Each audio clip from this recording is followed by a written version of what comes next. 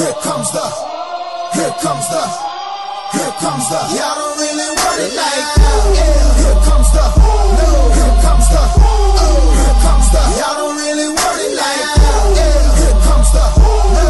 Here comes the, here comes the. Y'all don't really want it now. E-double-L. I said so. I keep big bills up in my hood on the dirty like blood. So ain't got no. Good evening, ladies and gentlemen. Kent is back on the microphone here for the Red Shirts Fantasy Football Podcast. Today I am joined by the two Matts, Okada and Betts, and unfortunately we are without Jen this week, but she's doing something that's pretty fun. She's out at the beach this whole week, so, you know, she might be jealous of us doing the pod, but I think we're more jealous of her. What do you guys think? I mean, it's kind of hard for me to be jealous of people at the beach because I live in Orange County and I can drive there about 5 minutes. I live in Orange County and it's perfect. If I know Jen like I think I do, she's got her feet kicked up right now. She's probably chilling on the beach with a beer in her hand. So, yeah, I'm jealous of you, Jen. We miss you. Come back. Yeah, last week they held up the show pretty well. They went over our top 10 consensus wide receivers. The week before that, we did running backs as a group of 4, and now today with us 3, we're going to be going over our consensus top-ranked quarterbacks. So we're going to get through all those and tell you who we like high and early in the draft, or maybe not so early, kind of depending on how you draft. But we'll probably go over that a little bit as we roll through some of these top-ranked quarterbacks and let you know how we feel about them. So before we get going on that, let's go ahead and jump over to the news. I got great news, guys. Hey, news. All right, so a couple of big pieces of news here today. We did have Josh Gordon officially activated to the Browns roster following his stint at a personally introduced rehab trip. So he's back on the roster. He's official.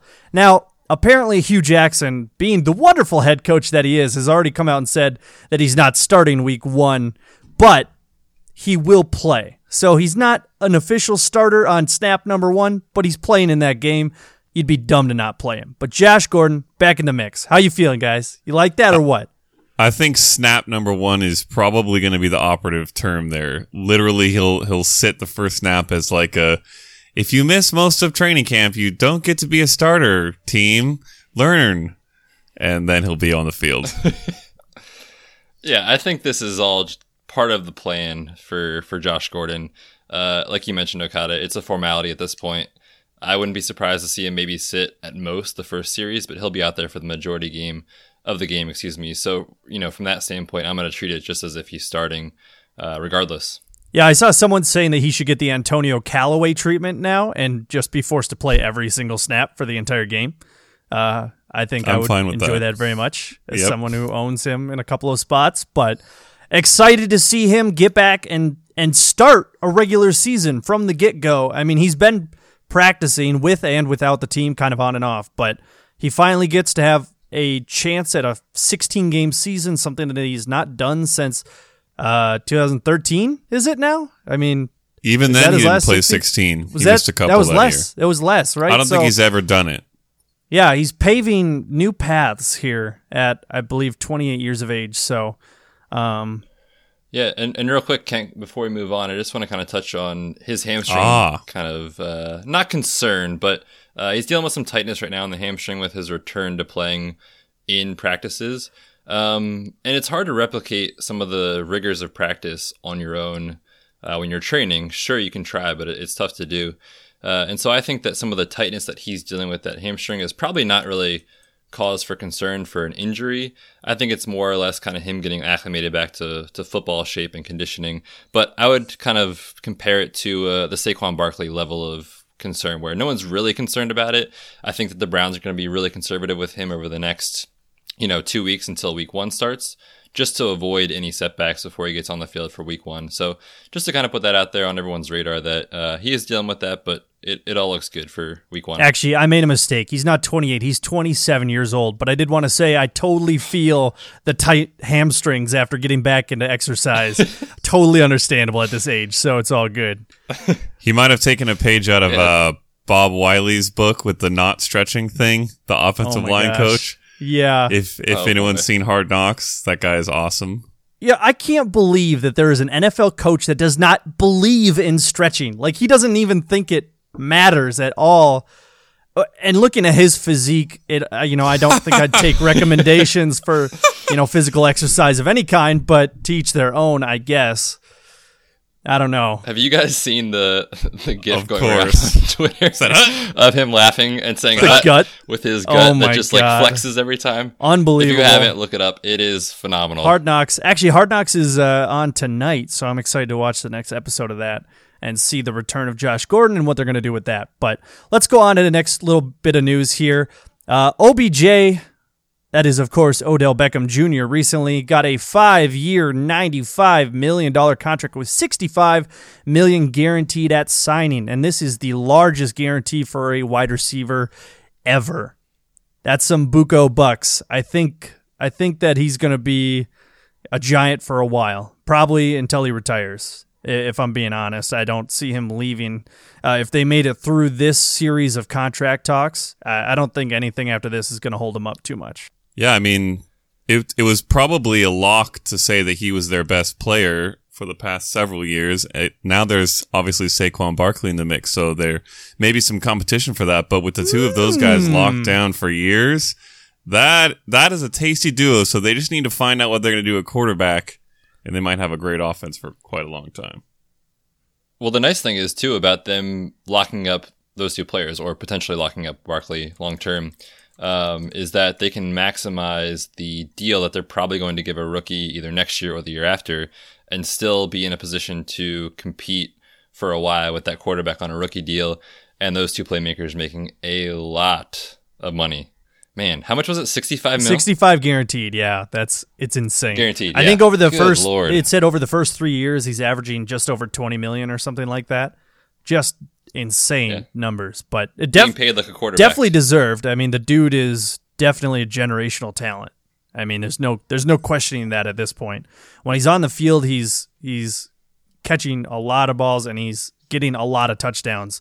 I believe he is in the elite category of all time in touchdowns in the first couple seasons in the NFL. I'd have to go double check that, but I would bet good money on it right now. So anyway, on to the next little bit of news here. This one's a little bit less exciting, I would say, but Mr. Eric Decker, who signed with the Patriots, just a week ago now? Was it even that long? It's two. been not... Was it been 2? 2 Maybe weeks it's been or so. 2. Yeah, I was gone last week, so it might have felt like less. But he is now retired from National Football League, and he probably, went over to the Patriots after being a free agent for a little while, started exercising and realized, it's just not worth it anymore. Yeah, he had some good years, and I think it was probably time. He just wasn't that good last year for the Titans, so... You guys have any feelings about Decker at all? Yeah. I mean, I'm a little sad about it. I actually had a pending waiver claim in the Scott Fish Bowl for him, which I had to go cancel. But what's really much more interesting than the Decker side of the story is the Patriots receiver side of the story. Because with Edelman out, obviously, for the first 4 weeks, and now no Decker, who they brought in to potentially help fill their depth at that position, we're looking at guys like Philip Dorsett and Cordarrelle Patterson across from Chris Hogan, at least to start the season. And both guys have actually flashed in preseason, so I'm a little interested in both of them. Personally, I prefer Patterson, which is something I thought I would never say. Me too, man. I've grabbed him in a couple spots just as like a flyer. If I have a big roster or something, why not? No, he's looked great. He's a huge guy, with an incredible adjusted speed score, i.e. how fast he is for his size. So, I mean, if he makes the starting roster, or at least the roster, and has a chance to catch a few deep balls and touchdowns from Tom Brady, he could give you some value. And same with Dorsett.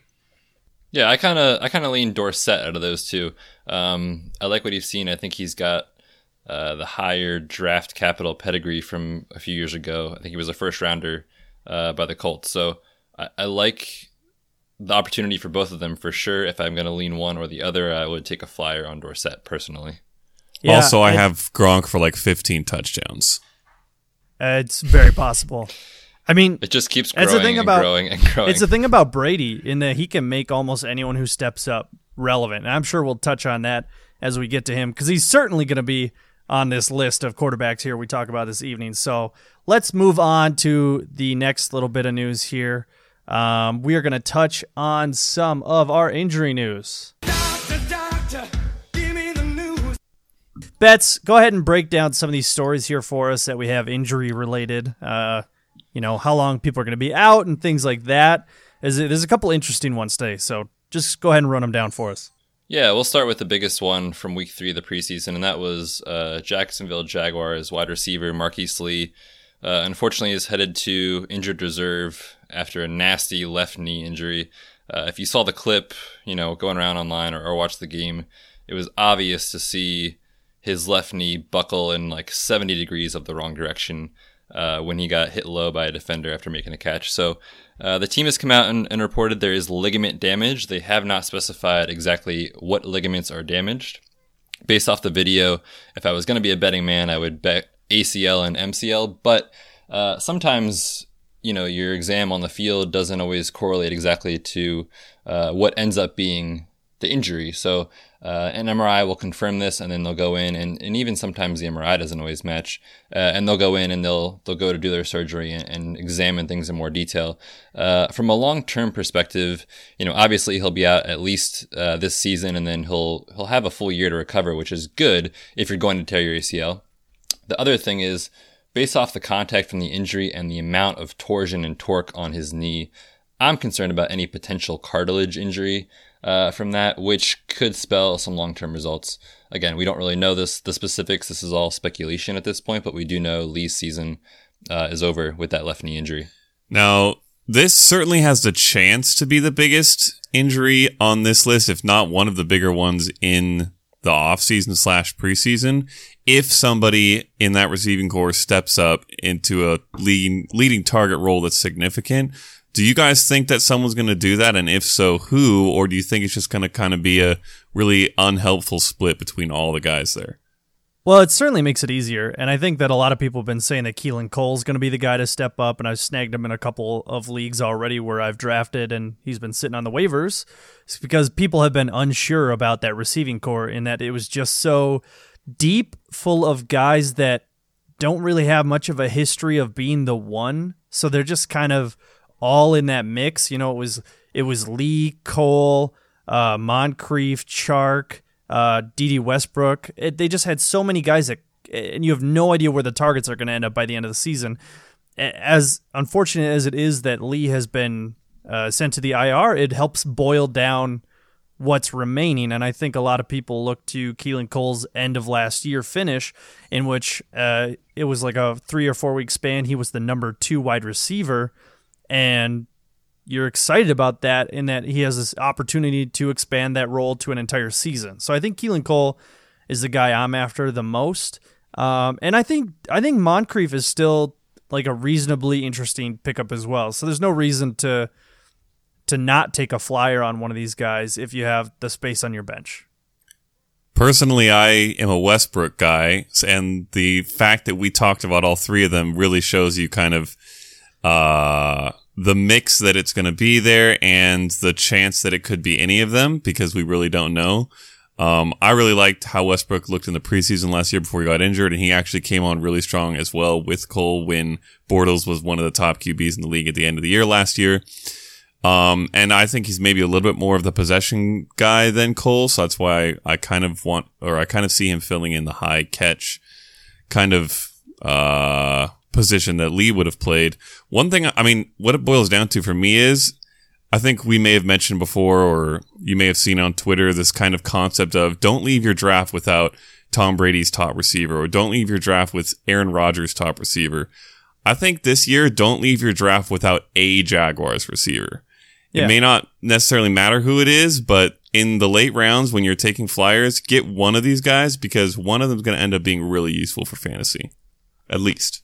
Yeah, I don't know. I'm kind of lukewarm on the entire situation. I can see what you're saying there, Okada, but for me, I'm not really making that a priority, given that it's going to be such a low-volume offense. I kind of see this being a scenario where 1 week Moncrief's the guy, and the next week Keelan Cole's the guy, and the week after that it's Westbrook, and you're back and forth and don't know who to start. So even though Lee's out, I'm still pretty hands off on this passing attack unless one guy emerges earlier on in the season, which is exactly what you're saying, is take a flyer and wait for that guy to emerge. I'll probably just wait a little longer, and I'm okay, I think, with being one step behind everyone else if it does unfold. As a different angle, does this move the needle for Fournette for you at all?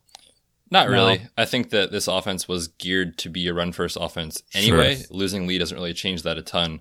I think Fournette's in for a huge workload this year, and like I said, it doesn't really change a ton without Lee. I think the offense is going to run through Fournette in a heavy way. Yeah, and I can understand the unexcitement as well between the split of the targets week to week, and then at the end of the day, it's Bortles throwing the ball still, so it's iffy still, and that's why these guys are all still, waiver pickups or what have you at the moment. So flyer material for sure. But let's move on to the next one, Bets. Yeah, the next one's another big name here in the receiver market, and that's Adam Thielen. He left practice today with a left ankle injury.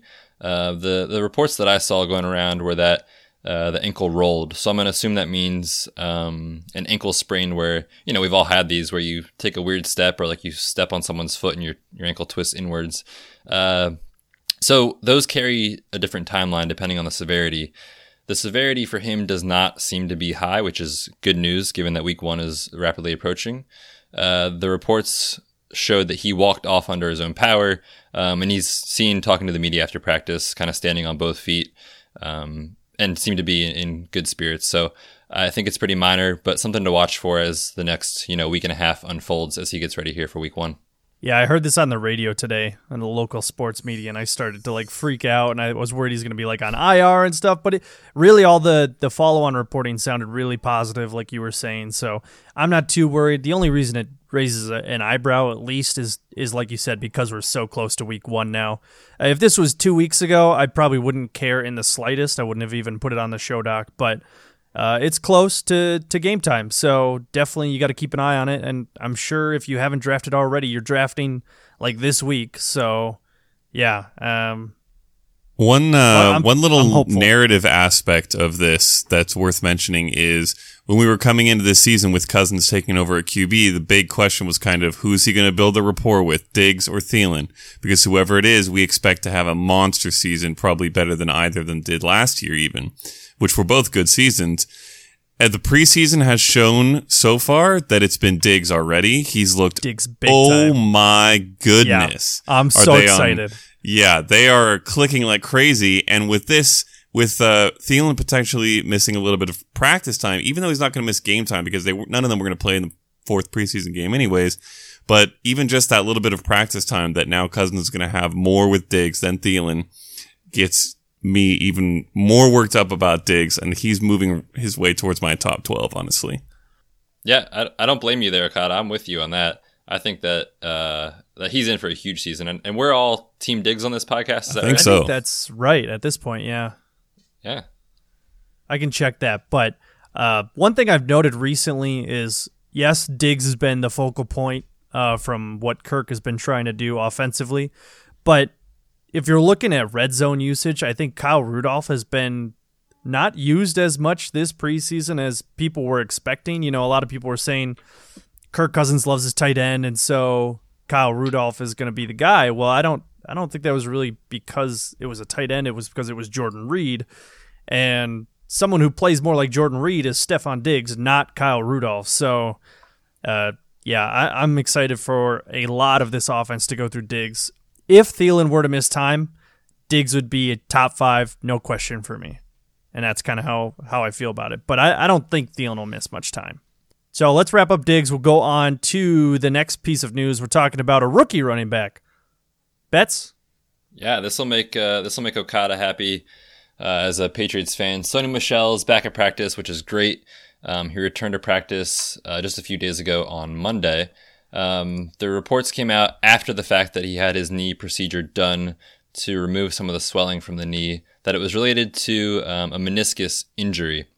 So for those of you that aren't aware, the meniscus is just a tiny rim of cartilage that kind of sits along the ridge of your bones in your knee, and it helps provide some contact between the joints to help it move smoothly and absorb shock and things like that. So when it's damaged and when it's torn, there's basically two options. And one is you go in and you actually repair the tissue, which depends on the location of the tear. So if it's an easily accessible point, they'll go ahead and repair it, which is always the goal if the athlete can tolerate it to preserve the knee long term. If it's a simple tear, they'll just go in and trim off a piece of it, which it sounds like this is related to what was going on with Sony Michel, given the swelling. Long term, there's not really much to talk about here. Short term, I think that this is something that we could see linger in the first couple of weeks as guys get back from this. They tend to deal with some more soreness as you expose the knee to more impact and things like jumping and cutting, etc. So it's great that he's back there and looks like he should be on track for week 1. But if there's any small news that comes out that he's dealing with a little bit of soreness, I'm going to be moving heavily away from Michel in the next 2 weeks. Away from Michel and towards Rex, my guy for this year. Go. So I'm very excited for him. Oh, what? You should be happy he's a Patriot. You can just get excited for all of them, can't you? So I can. This has been quite the enjoyable set of news for me. And it's funny with Michel because he had his knee thing come up first, and we saw Burkhead just start rising, and then now they seem to have swapped. Burkhead's situation seems a little bit more questionable, and so now Michel, I expect to start rising back. Listen, I think they're both going to be valuable for fantasy, honestly, as long as either is healthy, and if either does miss time, the other is an RB1 for me. Yeah, I can agree with that. Yeah, and one thing I'll say, too, is just jumping in quick, is Burkhead's also dealing with some knee injuries. The report literally said there's a small tear.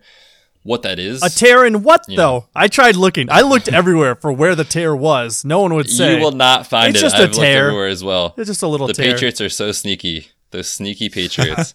But what that tells me is, they've got two good running backs. They're both kind of banged up. Don't be surprised to see the Patriots go back to their old ways with using multiple backs to preserve both of these running backs and these weapons in that offense, with James White mixing in there too, who, by the way, has looked really good this preseason when he's been on the field. So an interesting late round flyer if you're desperate for a running back in the early weeks. Yeah, so we got a couple of smaller little bits of news here at the end. Alshon Jeffrey was just announced recently. Well, actually, I think it was a member of the coaching staff said that he was likely to miss at least 2 games of the regular season, and that is certainly not encouraging news, I would say, as a guy who has had some injury history in the past. But I had already kind of faded him a little bit this year based on some of the news earlier in the offseason on this injury. And the fact that just now, a week before regular season, that they're saying that's 3 weeks that they know he's out. I don't feel good about it at all. Yeah, I mean, he's still recovering from that offseason shoulder surgery that he had to repair a tear in his rotator cuff. That recovery timeline depends widely on a couple of things. One is the location of the tear and the size of the tear. So his prognosis was given at about 6 months when the surgery was announced, which is roughly about the timeline for a small to medium tear. So nothing major going on here. But, I mean, the thing is with a soft tissue injury that requires repair, it's a very slow and conservative process. So even though, Jeffrey looked great last season and in the Super Bowl, and reports have been that he's on track and he's right where they want him to be, it's just a slow recovery process that you can't rush regardless of how the guy feels. And like you mentioned, Kent, he is going to miss a couple of weeks to start the season. That's been confirmed. He does look like he's going to avoid PUP, though. So, that's a 6-week timeline if he does go on PUP, which means that they're confident he'll be back out there within the first few weeks of the season. I think right now I've seen some stuff going around that he's roughly catching like 75 passes a day, but that doesn't include contact and that doesn't include game exposure. So given, the injury news plus the fact that he's going to have to be acclimated back into the offense for a couple of weeks, I agree with you. I'm way down on Jeffrey this year.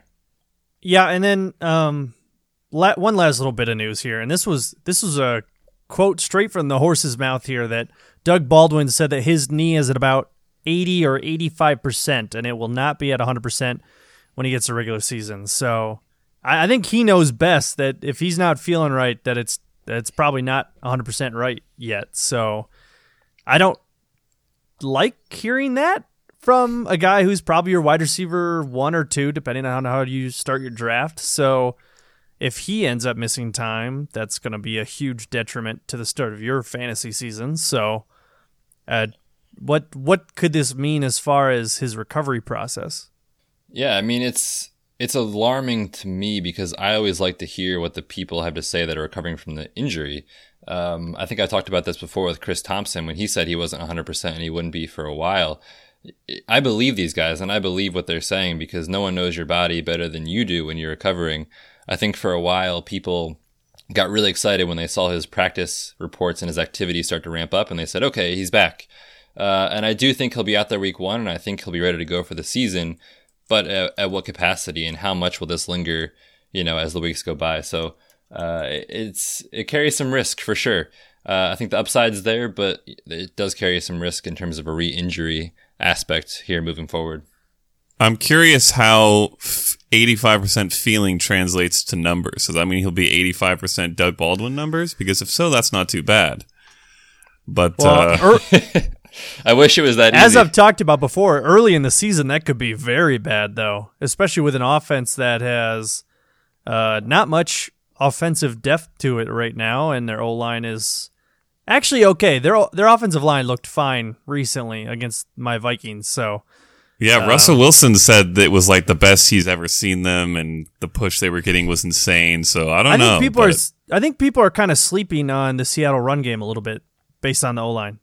I tried to tell you guys. I tried to tell you all. Well, you tried to tell us about the wrong guy, though. Chris Carson has been looking good lately. No. Let's not go into that right now. But as far as Baldwin goes, I just don't think that if I haven't drafted yet and I'm about to draft, there's just no reason I draft him at price. Why take the risk? There's plenty of other good, solid wide receivers that are consistent to some degree that don't have injury question marks. So he's off my board, and I look to something else. With that being said, let's move on to the quarterbacks. How much you want to make a bet I can throw a football over the mountains? Well, I bet number 1 on our consensus list here could throw a football over them mountains. I've seen him do it numerous times with 4 seconds left on the clock or something dumb like that. Of course, it's Aaron Rodgers. He's the notorious enemy of the Vikings, and everyone in this state hates him, and I tend to agree with them. But he is my number 1 overall fantasy quarterback, as well as everyone else. Literally everyone had him ranked number 1 on our podcast, as well as the ECR and ADP, for good reason. When he's playing, he puts up elite numbers, and I don't think there's really much to say outside of that. He did lose Jordy Nelson this last offseason. He did gain Jimmy Graham this last offseason. So I don't think there's really too much difference in the receiving talent on this team. He has Ty Montgomery in the backfield. He has a pair of apparently good running backs, according to the coaching staff. And I don't see any reason for that offense to stall. And it's definitely not going to be at the cost of Aaron Rodgers. So I don't think there's much to say here on my end, but do you guys have any thoughts on him and why you have him number 1? I mean, the big thing for me is he's not only number 1, he's in his own tier among these quarterbacks. Aaron Rodgers is kind of like the Gronk of the quarterback position in that when he's healthy, he's going to score a lot more points than everybody else, not just a little bit more points. And yes, he can throw the ball over the mountain and probably into a bucket on the other side of the mountain because that's how good he is. And I mean, you all know I'm a Patriots fan and a huge Tom Brady lover. And I will never even get close to arguing that anyone but Tom Brady is the GOAT, but Aaron Rodgers might be the BOAT, which is just the best of all time. There's a difference. Are we really going to let that just slide? That's an interesting difference, the BOAT. There's a difference between greatest and best, and it's just from a skill standpoint, which translates much better to fantasy. Aaron Rodgers is probably the best of all time. It may be Peyton Manning, but it's between those two. Yeah, I mean, how can you argue with a guy that's finished either first or second consistently over the past 10 years, every time except for 3 seasons? And only 2 times he was outside those top 7 was coming back from injury, and when he was injured, in that season. When he comes back from injury, specifically with the collarbone, which he had fractured last year, there is absolutely zero fall off in his production. He broke the collarbone in 2013. In 2014, he came back and won the MVP. So, there is real no concern from a medical perspective from his injury last year either. Yeah, he's a 4,500 yard, 30 something touchdown guy who's going to have a handful of rushing touchdowns as well on the season. And if you own him, you start him, and if he's on bye, you grab someone off the waivers and drop him next week because you got to trust this guy because he puts up elite numbers. So I think we can just go ahead and move right past it because he's easily number one for everyone.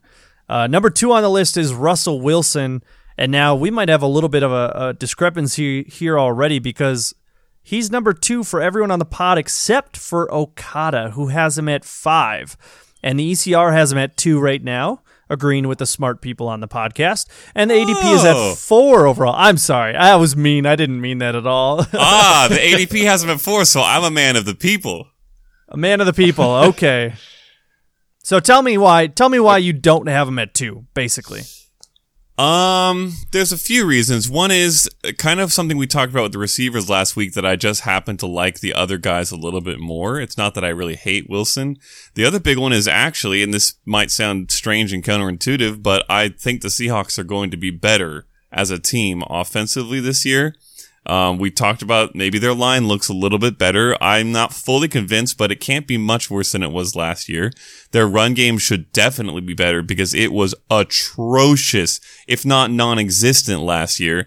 And Wilson had to shoulder absolutely everything. He had something disgusting like 97% of the offensive touchdowns and 81% of the total scrimmage yards. I believe those are the numbers, which both were like insanely high ranking among all-time QBs, maybe first or second in both those categories, as far as how much of his team's offense he had to shoulder.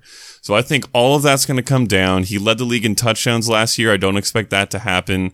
I expect him to have value with his legs, of course, which is one of the reasons he's still in my top 5. But I like 3 other guys just a little bit better than him, besides Rodgers. Yeah, I mean, I think that I agree with a lot of your points there, Okada, but the one thing that you didn't touch on that I think we should touch on is the fact that defense has imploded.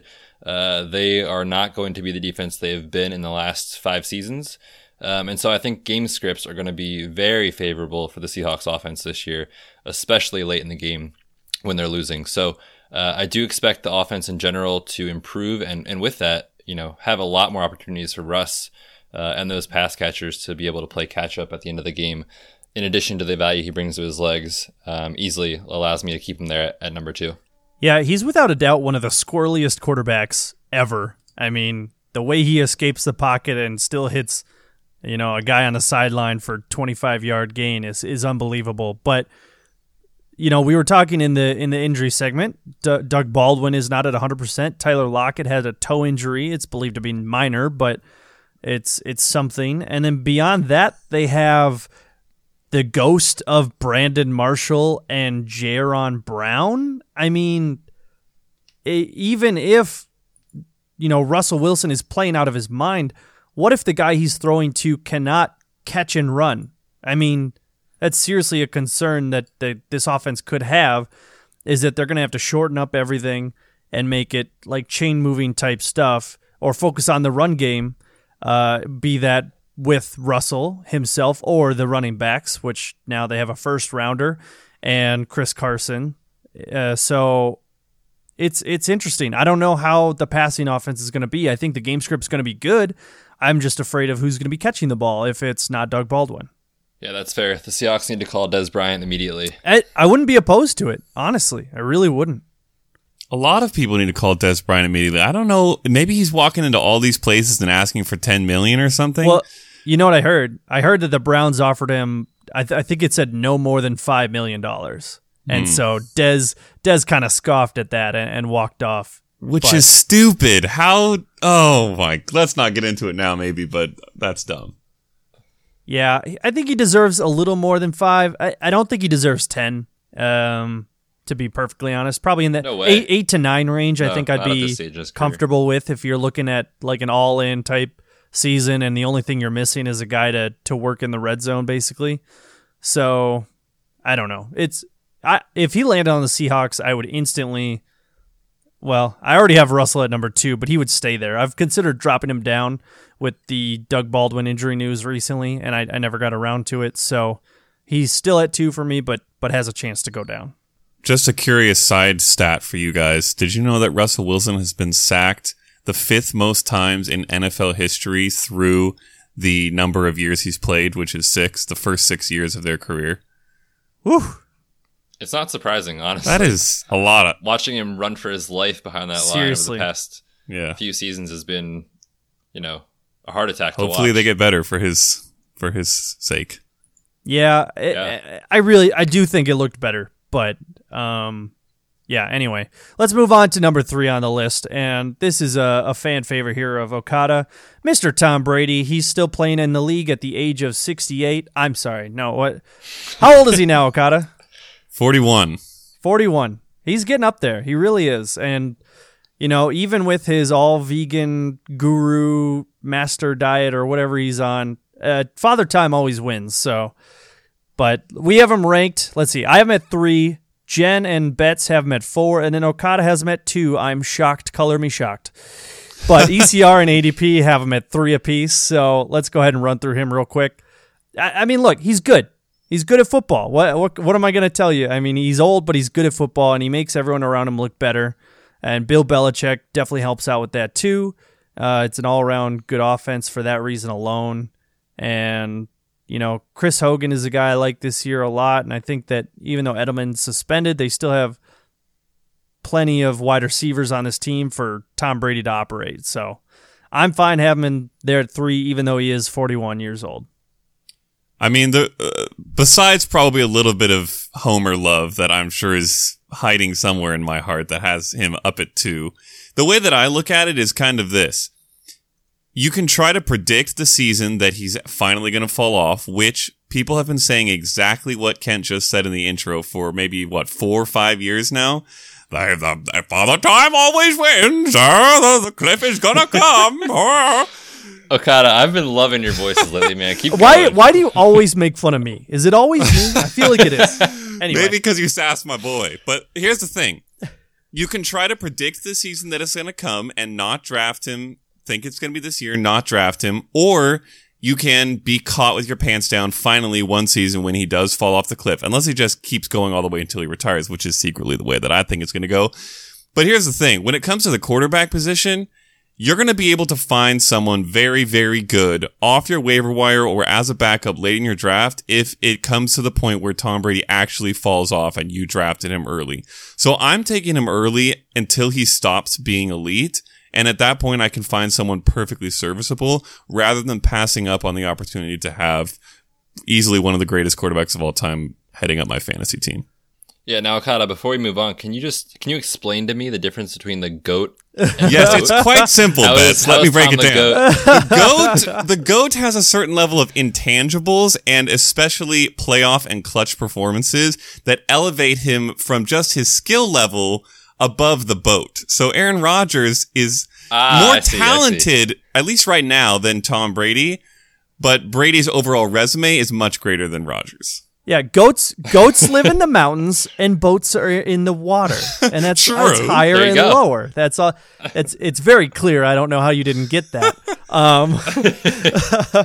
But that's great. And something we haven't talked about with these couple of these early guys here is where they're going in drafts right now, and why I will probably never have them is because they're all like 5th round or higher picks. Very good point. It's When it comes to betting against Father Time, it's not that I bet the same amount every year. I bet a little bit more every year.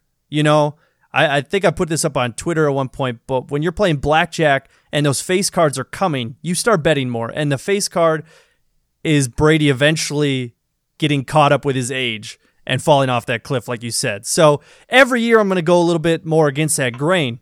But I don't think that hits this year. I think he's still fine for this season in terms of redraft. I just don't want to pay the 5th round, 6th round pick for him. That's my only concern, really. So let's move on to the next guy on our list. We are looking at Cam Newton of the Carolina Panthers. He is number 4 on our list. I have him 4, Gen 5, Betts 3, Okada 4, and then the ECR is at 4, and the ADP is the 5th quarterback off the board. Betts, why don't you tell me why he's 3? Because you're the highest out of all of them. All of us, I should say. Yeah, I think for me, it comes down to the fact that we've seen it before. Cam's exploded onto the scene, and granted, 2 years ago that was bit of an outlier, but we've seen that kind of come back to the norm here and kind of normalize a bit. But what I'm excited about with this offense is the fact that the pass catching options have improved with the addition of DJ Moore, who I like a lot. Oh, yeah. Cam, yeah, and I know you're big on him too. Cam got Greg Olsen back, who last year was struggling with that Jones fracture and then trying to recover from that. And we saw that really hurt Cam's passing production. So he gets Olsen back this year. He gets DJ Moore, so the passing offense is improved. Christian McCaffrey is going to be elite out of the backfield once again like he was last year. The weapons are there. And in general, when you look at guys in our top 5 here on these rankings, I believe personally Cam Newton has the ability to jump those top 3 and get to that number 1 again, primarily because what he does both on the ground and with his passing statistics, but with the rushing, it's not just the yards, it's the touchdowns that I love. So Cam Newton's a guy that I'm very high on this year. And he's actually a guy that I'm okay taking earlier in my drafts, which is not a strategy that I do ever. But if he drops into round 7 or 8, I'm grabbing him there for sure. Yeah, that was pretty much a perfect summary of my thoughts on Cam, and I would maybe even consider taking him later in round 6. And he's definitely the first guy on this list that I'm really targeting. Unless I go completely 0B and I take Aaron Rodgers late in the 4th round or something like that, Cam Newton is to me the highest difference between where he's being drafted and where you can get him and where he can finish and how he can produce as a quarterback on your team. He has a very, very easy shot at being the number 1 QB, even with Aaron Rodgers playing, because of his rushing ability, his touchdowns, like Bet said, and the weapons this year making him even better than he has been. So if you're maybe around round 6, round 7, like Bet said, this is a guy I'm looking at if you don't want to wait into the later rounds for QB. I mean, he's never had less than 5 rushing touchdowns in his entire 7-year career. And he has the numbers on the ground that if he was a running back, he'd be like a running back 2 for you every single year. And if you take that and add any additional passing work he's going to have, and granted, he gets some flack for not being the world's best pocket passer, and that's okay. He doesn't really need to be with the way the offense has been set up for years, and now they've transitioned to Norv Turner, so that we could see a little bit of a different offensive flow there, but I think it'll end up playing to Cam's strengths more than anything. It's more of a timing-based offense and kind of quicker, short passes, and I think DJ Moore is going to be able to excel in that mold as well, with McCaffrey there as well, doing great stuff out of the backfield. So I think a lot of things are looking really good for Cam Newton this year, and that even though he might not be the world's greatest thrower, he doesn't need to be a top 5 quarterback, and I think he's pretty much a lock for that if he plays 16. I'm not concerned. Yeah, and real quick, just to touch on one last thing with the rushing, everyone was talking about in 2015 and 16 that maybe it's time for Cam to start becoming a pocket passer, and maybe it's time for him to start to develop into what an NFL quarterback should be. Listen, this guy is not human when it comes to playing the quarterback position. He is an athletic freak, and we saw last year he actually put up the most rushing attempts of his career. So he's not slowing down. He's picking up steam, and I think that we can't speak enough about the rushing because of the fact that in most scoring systems, when you rush for 40 yards as a quarterback, it basically equals a touchdown added on, a passing touchdown. Yeah. If you play in 4 point touchdown leagues. So, that alone, if he's not an elite passer, it doesn't matter. He's still going to be a very, very serviceable and potentially league-winning option at the quarterback position this season. And one of the reasons I think he's up here too is I think because of his running game, which is better than Russell Wilson's makes him so safe. I mean, it's just unbelievable high floor from his rushing ability. So he's not going to let you down, so to speak, in terms of overall points on the season or week to week. But let's go ahead and move over to number 5 on the list. We are looking at Drew Brees. And now, I'm not going to lie, we kind of vary a little bit on how we rank Drew Brees, and Jen is the highest at 3. I'd love to hear her thoughts on it. Unfortunately, we cannot this week, but we'll chat about him a little bit anyway. I have him at 6, Betts 8, Okada 9, and in the ECR and ADP have him at the 6th quarterback off the board. So after last season, you're starting to wonder if they're going to kind of not phase Brees out, but kind of phase out their reliance on him a little bit, and that offense has just been vertical for so long. And their defense finally got better, and they finally got some good running backs up and running in tandem there in Kamara and Ingram. But Brees is a guy who I think the age might be starting to catch up to him a little bit more, and he is in his upper 30s. I want to say 39 now, if I'm not mistaken. But that's correct.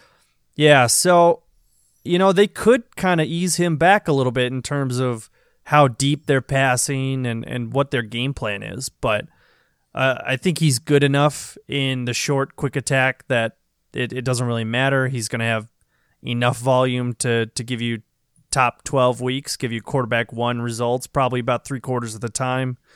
I think last year was a little bit too far down. I think he bounces back up a little bit from last year. What do you guys think? Yeah, I agree with you 100%, Kent, that he's going to bounce back this year. The biggest thing that we saw last year with Brees is the lack of touchdowns, which that's the question that we have to kind of think about, right? Is whether or not this is truly the decline of one of, I don't know what Okada's acronym for this would be, but one of the best of all time. He would be among the BOAT conversation, not the GOAT conversation. The BOAT, okay. Gotcha. Yeah, he's definitely a BOAT. But we saw, his touchdown productions go way down. So, last year he only threw for 23. Before that, he never had a season with the Saints that was less than 26, and that was his first season with the team in 2006. So it's definitely an anomaly for sure from a statistics standpoint. The question is whether or not this is the start of the end, or this is just an anomaly and he bounces back for a big way in 2018. Yeah, I mean, I can basically tell you what Jen would say if she was here, and I won't do the voice because I'm not quite ready to go that far, but it would probably have to do... No. I'll at least have to practice it a little bit. I haven't practiced, but it's going to have to do with the touchdown rate. Betts just mentioned his touchdown totals. His rate, i.e. the rate at which he threw a touchdown per pass, basically, was 4.3% last year. That was the lowest he's had since 2007, which is incredibly far back, and his career rate is 5.3%, which is something you should fully expect to bounce back, even if he doesn't have the pass attempts that he's had throughout his career, which I don't think is the case, which is why I have him at 9, like Kent mentioned. But that touchdown rate's going to bounce back. He's going to have a few more touchdowns. And the way that it works out for me, I have him at 9, which is where he finished last year. And I think he's going to be better than he was last year, so that may be confusing. But the way that it pans out for me is simply that there are quarterbacks who are going to be in my top 8 who did not play all of last season, or even most of last season. And we've talked about one of them already in Rodgers, and we'll talk about a couple more. So I have Rodgers Brees being statistically a little bit better than he was last year, but there are just other guys who I think are going to bump slightly ahead of him. Yeah, it's always an at-cost thing with Brees. I mean, he goes by on name value a little bit these days in terms of where he's getting drafted.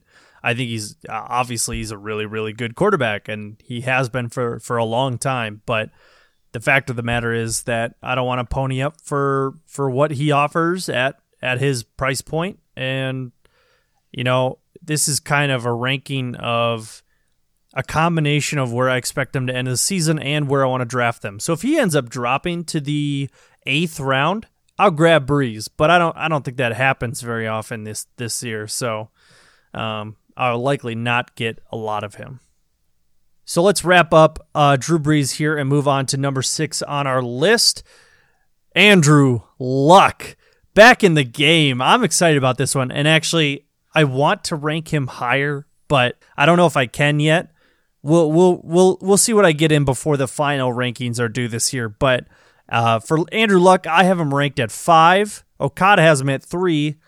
And then we have a couple of naysayers over here. We have Jen has him at 8, and Betts, you have him down at 12. Boo! 12! And we already kind of know what Betts is going to say, but I'll let him say it in a little bit here anyway. What am I going to say, Kent? What am I going to say? I want to see him play and get hit, and I'm a doctor. He hasn't thrown it down. Since we're mocking each other all the time now on this show, I figure I'll jump in. Yeah. You guys just wait for you. Yeah. So his ECR is at 9, and then the ADP is at 8 as well.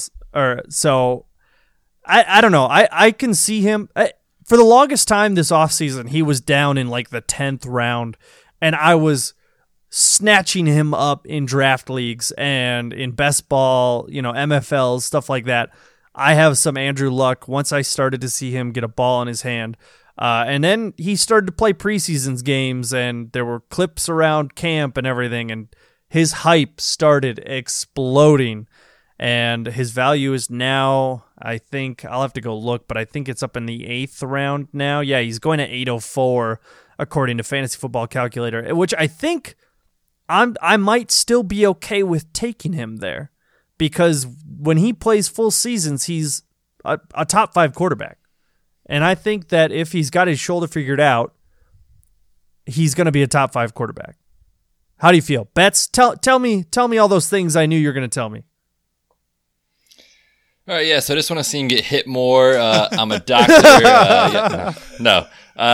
Actually, none of this has anything to do with medical perspective. I'm excited for Luck. I'm happy to see him back out there. He's going to be out there week 1, and I do think he'll play a full 16 games this year, so there really isn't any more concern for me. He's shown me enough from that aspect, but from a performance aspect, I haven't seen enough to really put him into that top echelon of quarterback options. Like I said, I still have him at 12, so I think he's going to be a QB1. I just don't know that he's as high as you guys think he might be. When you look at what he's done in the past, sure, that's his ceiling, and that's a great ceiling to have from your quarterback in fantasy. But when I went back and actually watched every single throw of his from the preseason, actually right before we started recording, there was a few things that I was a little hesitant about, and one of them is more or less the decision-making that he's had in some of his throws. He threw a nasty interception down near the goal line against the Ravens and rushed to throw. But sometimes that is hard to predict when it's just a small sample size. So I'd like to see a little more of that from Luck. The second thing is, and this isn't even his fault, is the Colts have been really conservative with their play calling early on in the preseason. So, the first game he didn't throw a pass more than 20 yards down the field. Is a lot of checkdowns, a lot of swing passes and screens, which is part of what the Colts wanted to do, right? They wanted to get him out there, get him some exposure, get his confidence up, and start that process back into playing at a high level the right way, which I like from a rehab perspective. So, like I said, I just haven't seen enough, and I haven't seen the old Luck where he bombs it deep to T.Y. Hilton for, a 60-yard touchdown. I want to see those kind of throws more consistently, and I want to see Luck consistently showing good decision-making skills because of the fact that you can't really replicate game-like action and the mental processing that has to happen for the quarterbacks that play at this high level. So I'm excited for him. I hope that he proves me wrong, but when you're drafting, I would prefer to take someone else that I'm a little bit more comfortable with my starting quarterback position. But I like him, and I hope he can bounce back. One actually big point of defense for Luck that I just want to throw out there, not really to do with what Betts said. What Betts is saying is true. I just have the faith that he's got it all there, and we'll see it in the season. But people are kind of worried about his lack of receiving talent, specifically at the receiver position. And they say, the best guy after T.Y. Hilton is Chester Rogers. How is he going to have a good quarterback season with that kind of setup? Listen, Luck's best season, which was one of the best seasons in recent memory when he threw 4,700 yards and 40 touchdowns in 2014, he had T.Y. Hilton, and then after that, he had a 64-catch Reggie Wayne and a 51-catch tight end in Kobe Fleener, which he has 2 great tight ends, and then a 38-catch Ahmad Bradshaw at the running back position. Those were the next 3 top receiving players on the Colts that year. He will make do with whatever he's got out there, and honestly, the roster he has now is probably better than that one. Maybe not at the receiver position, although I think it's probably equal, but the tight ends, they've Ebron and Doyle, That's two great tight ends who can do different things. He's going to make use of them, and I've mentioned how I think he'll make use of the backs as well. So I am not at all concerned about that, and obviously you all know how much I love him. I have him at number 3 overall. Gimme. Yeah, I'm excited just to see him get back and play, and I think that one of the main concerns I had was his receiving options. So I agree on that front. I think his tight ends are going to be really great this year, both Doyle and Ebron. I don't think there's any reason that it has to be one or the other. I think they run a lot of 2 tight end sets out there, and I think that's going to generate some offense there. So I'm just excited to see him play. But let's move on to the next guy on our list. We're going to talk about a local favorite of mine. He goes by Kirk Cousins. Oh!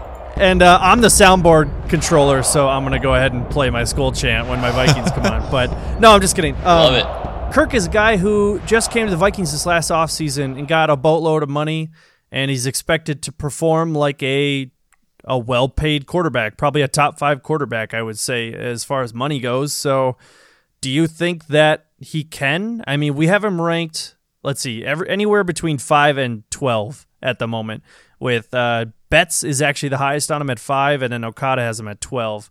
And everyone else in the ECR and ADP are all in the middle of that. So, Betts, you seem to think he's able to live up to that. What makes you think so? I got a couple of names for you that I think you gentlemen are going to like hearing. Stephon Diggs. Yep. Adam Thielen. Yep. Dalvin Cook. Yep. My goodness. I am so excited for this offense. I cannot wait to see what Kirk Cousins can do.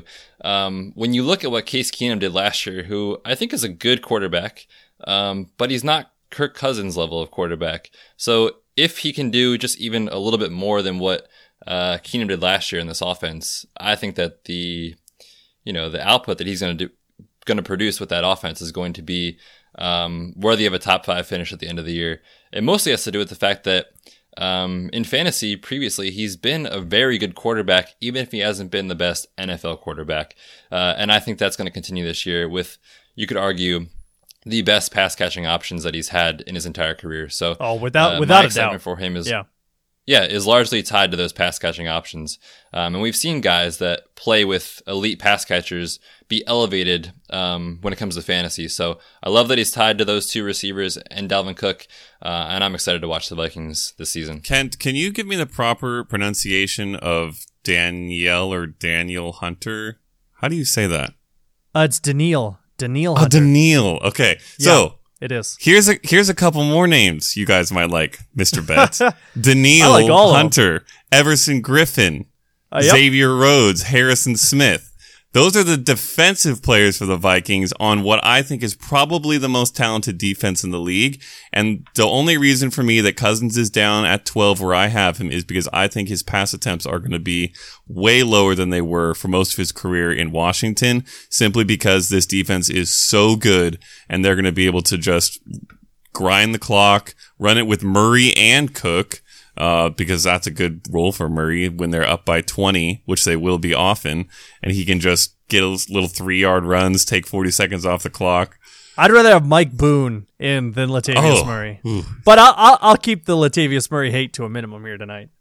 Yeah, so I don't dislike Cousins too much, but I just think a few other guys have more upside, so that's why I have him where I have him, and that's one of the main reasons. Yeah, I think that's a valid concern to throw in there, but just pulling up Keenum's numbers from last year, when you look at his finish on the week, he finished as a quarterback 1. Let's see here, 1, 2, 3, 4, 5, 6, 7 times, and one time he was quarterback 13.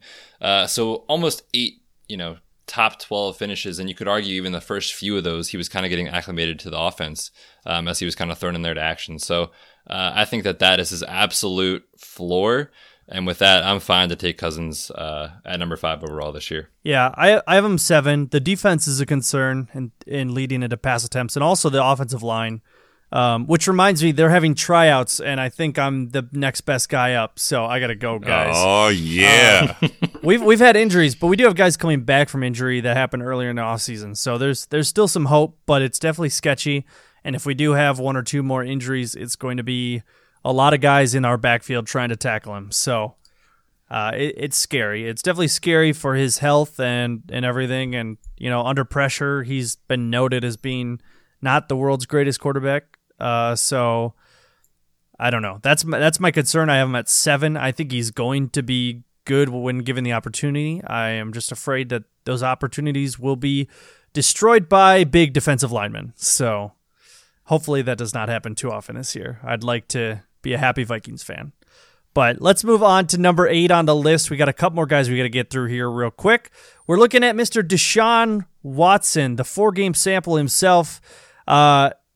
It's really a matter of if he keeps it up or not. But I have him at 10, Jen at 6, Betts 7, and Okada 6. So I'm the lowest on him. So I guess I'll kind of kick it off here. His ECR is at 5, and his ADP is actually number 2 on Fantasy Football Calculator. He's the second quarterback off the board, which I think is madness. I think it is absurd that you're taking a guy who's had 4 games. You think that he's going to repeat probably the world's greatest touchdown rate ever in NFL over the course of a 16-game season, and he's not. And he's probably going to be pretty good in the NFL. I'm not worried about Deshaun Watson being an NFL caliber quarterback, but the fact of the matter is that if you're drafting a guy number 2, you dang well better know he's going to perform at least to a quarterback 1 level, like 60%, 75% of the time. That's the kind of stuff you're expecting from a guy you're drafting that high. I think it's very possible this dude ends up scoring half of his weeks like below quarterback 12 because he's going to get caught up by some good defenses and he's going to get intercepted probably a decent amount. He has some outstanding receivers out there in front of him right now in DeAndre Hopkins and Will Fuller and a couple of other guys that are nameable as well, but those are the 2 main ones. And I just don't think he has enough tools, and he also has a bad offensive line, and as you can tell, that's been very decisive in how I rank my guys. If he is running into trouble in the backfield as well, is he going to be able to continue his touchdown rate, which is borderline impossible? So I don't know. One of you guys go ahead and try and sell me. I don't know if you can, not for the price tag. Yeah, for the price tag, I honestly can't sell you because ADP of 2, ECR of 5, you're not going to get him where any of us have him ranked. And certainly not where we have him ranked consensus at 8. I do believe that he has, first of all, number 1 overall upside. And he's not going to continue the touchdown rate that he had from last year. It's literally impossible. And for reference, by the way, he had a 9.3% touchdown rate, which means he throws a touchdown almost once every 10 passes. Aaron Rodgers, absurd. It is absurd. Aaron Rodgers has never done it. Tom Brady has never done it. Peyton Manning, this is in a season, by the way. Peyton Manning did it one time, and it wasn't even the season that he broke the touchdown record. He only had an 8.3% touchdown rate in that season. So it is literally impossible for Deshaun Watson to throw the touchdown rate that he was throwing. So that's going to come down.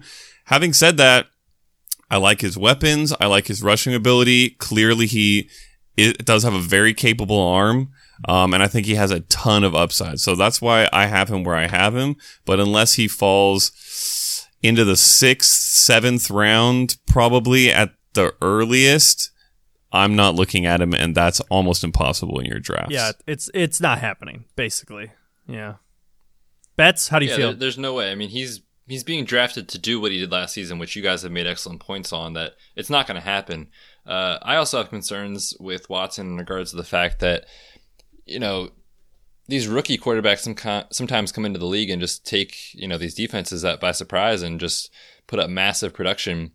But then defenses and defensive coordinators have an entire offseason to study the tape, kind of watch their tendencies, et cetera. And when that happens, we tend to see a little bit of a fall off come from the quarterback in the next season. So I think that combined with the fact that his efficiency was just through the roof last year, with the fact that defenses can now plan for him a little bit more, I'm down on him. Not as much as you, Kemp, but like I said, I've got him at 7. So I definitely like him. I just don't like him as much as everyone else does out there at QB2 overall. Let's put it this way. I hope someone who drafts him early drops him because it's very likely he could have some really down weeks, and also someone who's likely to draft a guy like Watson that early is also likely to drop them because they're bad at fantasy.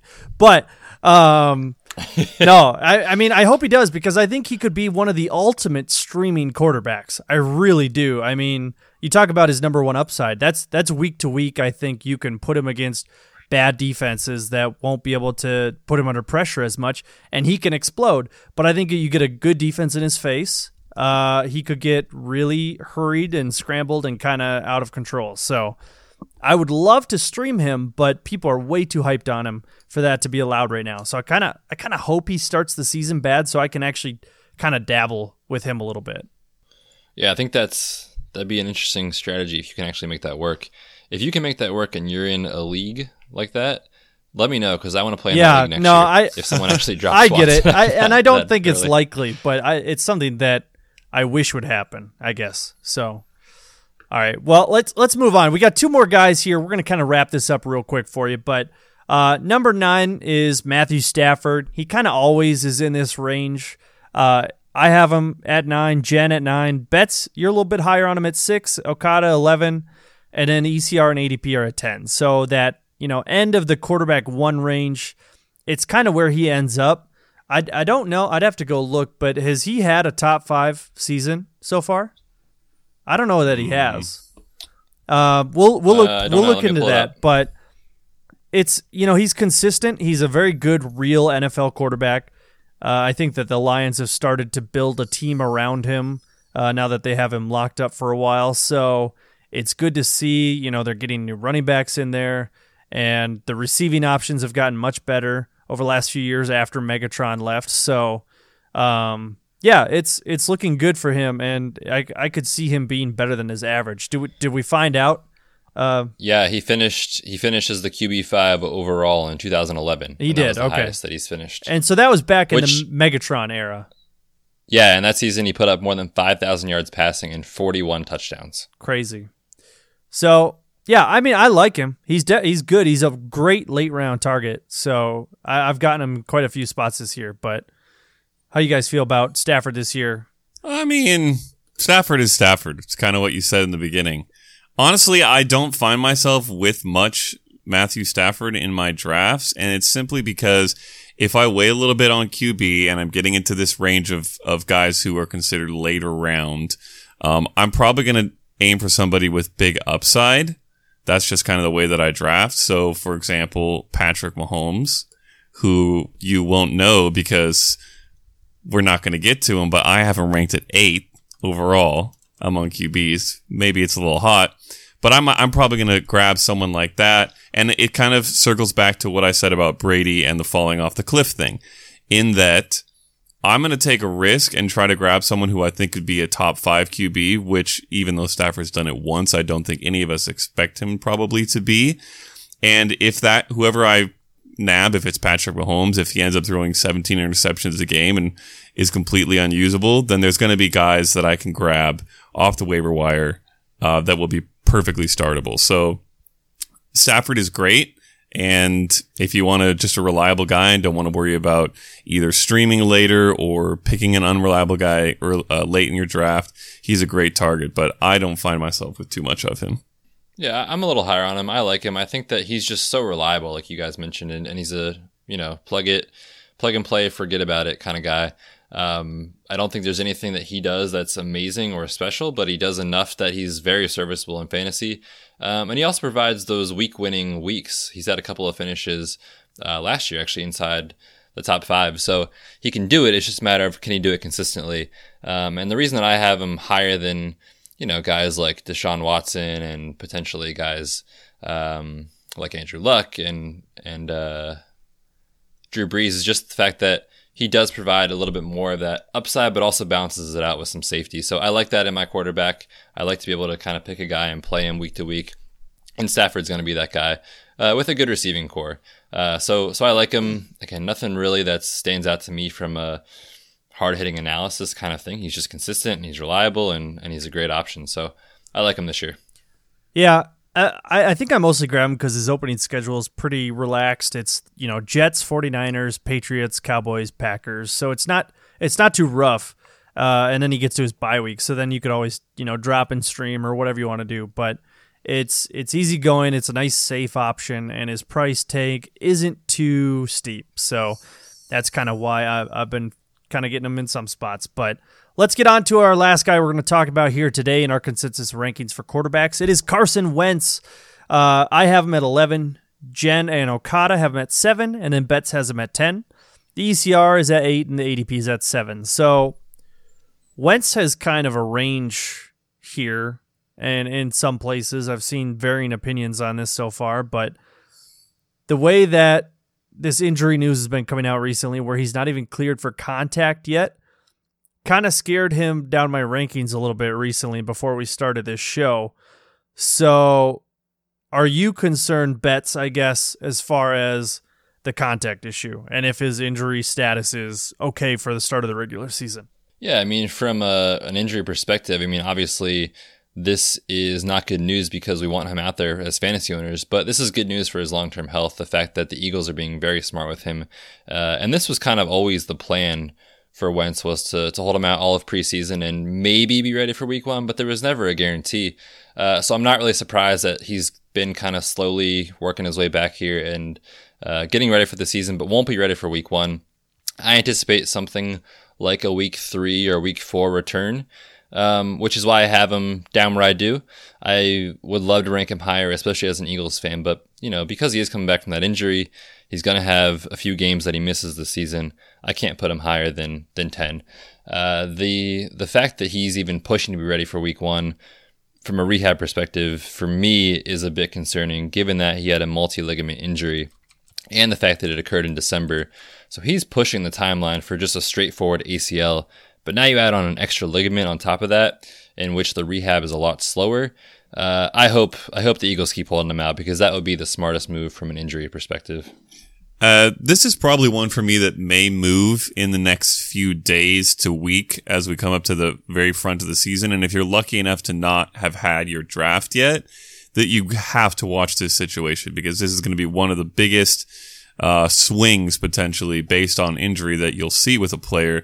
Because if news comes out of practice that he's suddenly doing 11 on 11s and looking great, and they expect him back week 1 or week 2, then Wentz is going to be a value potentially where he's getting drafted.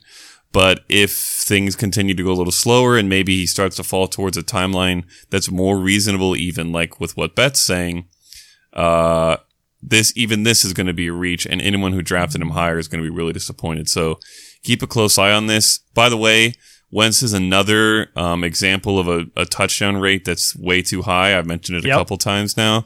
I think his rate last year was 7.5%. Yeah, 7.5%, which is higher than the career rates of all those 3 guys I mentioned before, Manning, Brady, and Rodgers. So that's going to come down, especially if Jeffrey is also going to miss a little bit of time. That's not going to help. So, yeah, there's a lot of question marks surrounding Wentz, and you really got to keep a close eye on this one. Yeah, and in fact, the only time that Tom Brady had a higher touchdown percentage was from his 50 touchdown season. So I think it's pretty safe to say that Carson Wentz is not going to return to that percentage of throwing touchdowns. Now, he's still entering his 3rd year in the NFL, and he's had he missed some time last year. He's still developing as a quarterback and as a player, and he's still developing into an adult, frankly. I mean, he's still pretty young, and we should see him mature and kind of grow into this game a little bit more. And I think that could mean his yardage will come up. Even if he doesn't have the touchdowns there, he could still throw for probably 500 more yards than he did last year, or was pacing. I could see him being in the low 4,000s. So if he doesn't throw all those touchdowns, fine. I think that he's going to kind of round out his game a little bit more. And I'm still excited for his future. I'm just scared of the injury and scared of, Alshon Jeffrey now missing time. There's kind of some question marks popping up, and that's why he's sunk down a little bit in my rankings. But I'm excited for him. I think he's a good quarterback. I think he's going to be a good quarterback for a long time. So excited for his long term. Yeah. If you play in a dynasty league, go buy Carson Wentz right now, because his price tag will never be lower. Seriously. Yeah. All right, well, let's go ahead and wrap up this show here. We talked about our consensus top 10 quarterbacks. and how we kind of rank them going into the season, how we feel about their draft price, and all the other things that are going on with them in question marks. And one thing I want to say real quick before we get out of here is that I've poked fun at the idea of drafting an early quarterback, but really I think that if you're optimizing your roster to the greatest extent, there's plenty of talent. I mean, seriously, think of all the guys that we haven't talked about today. Phillip Rivers, Pat Mahomes, there's others, Jared Goff. There's plenty of guys that are still solid who are not getting drafted until the late double-digit rounds.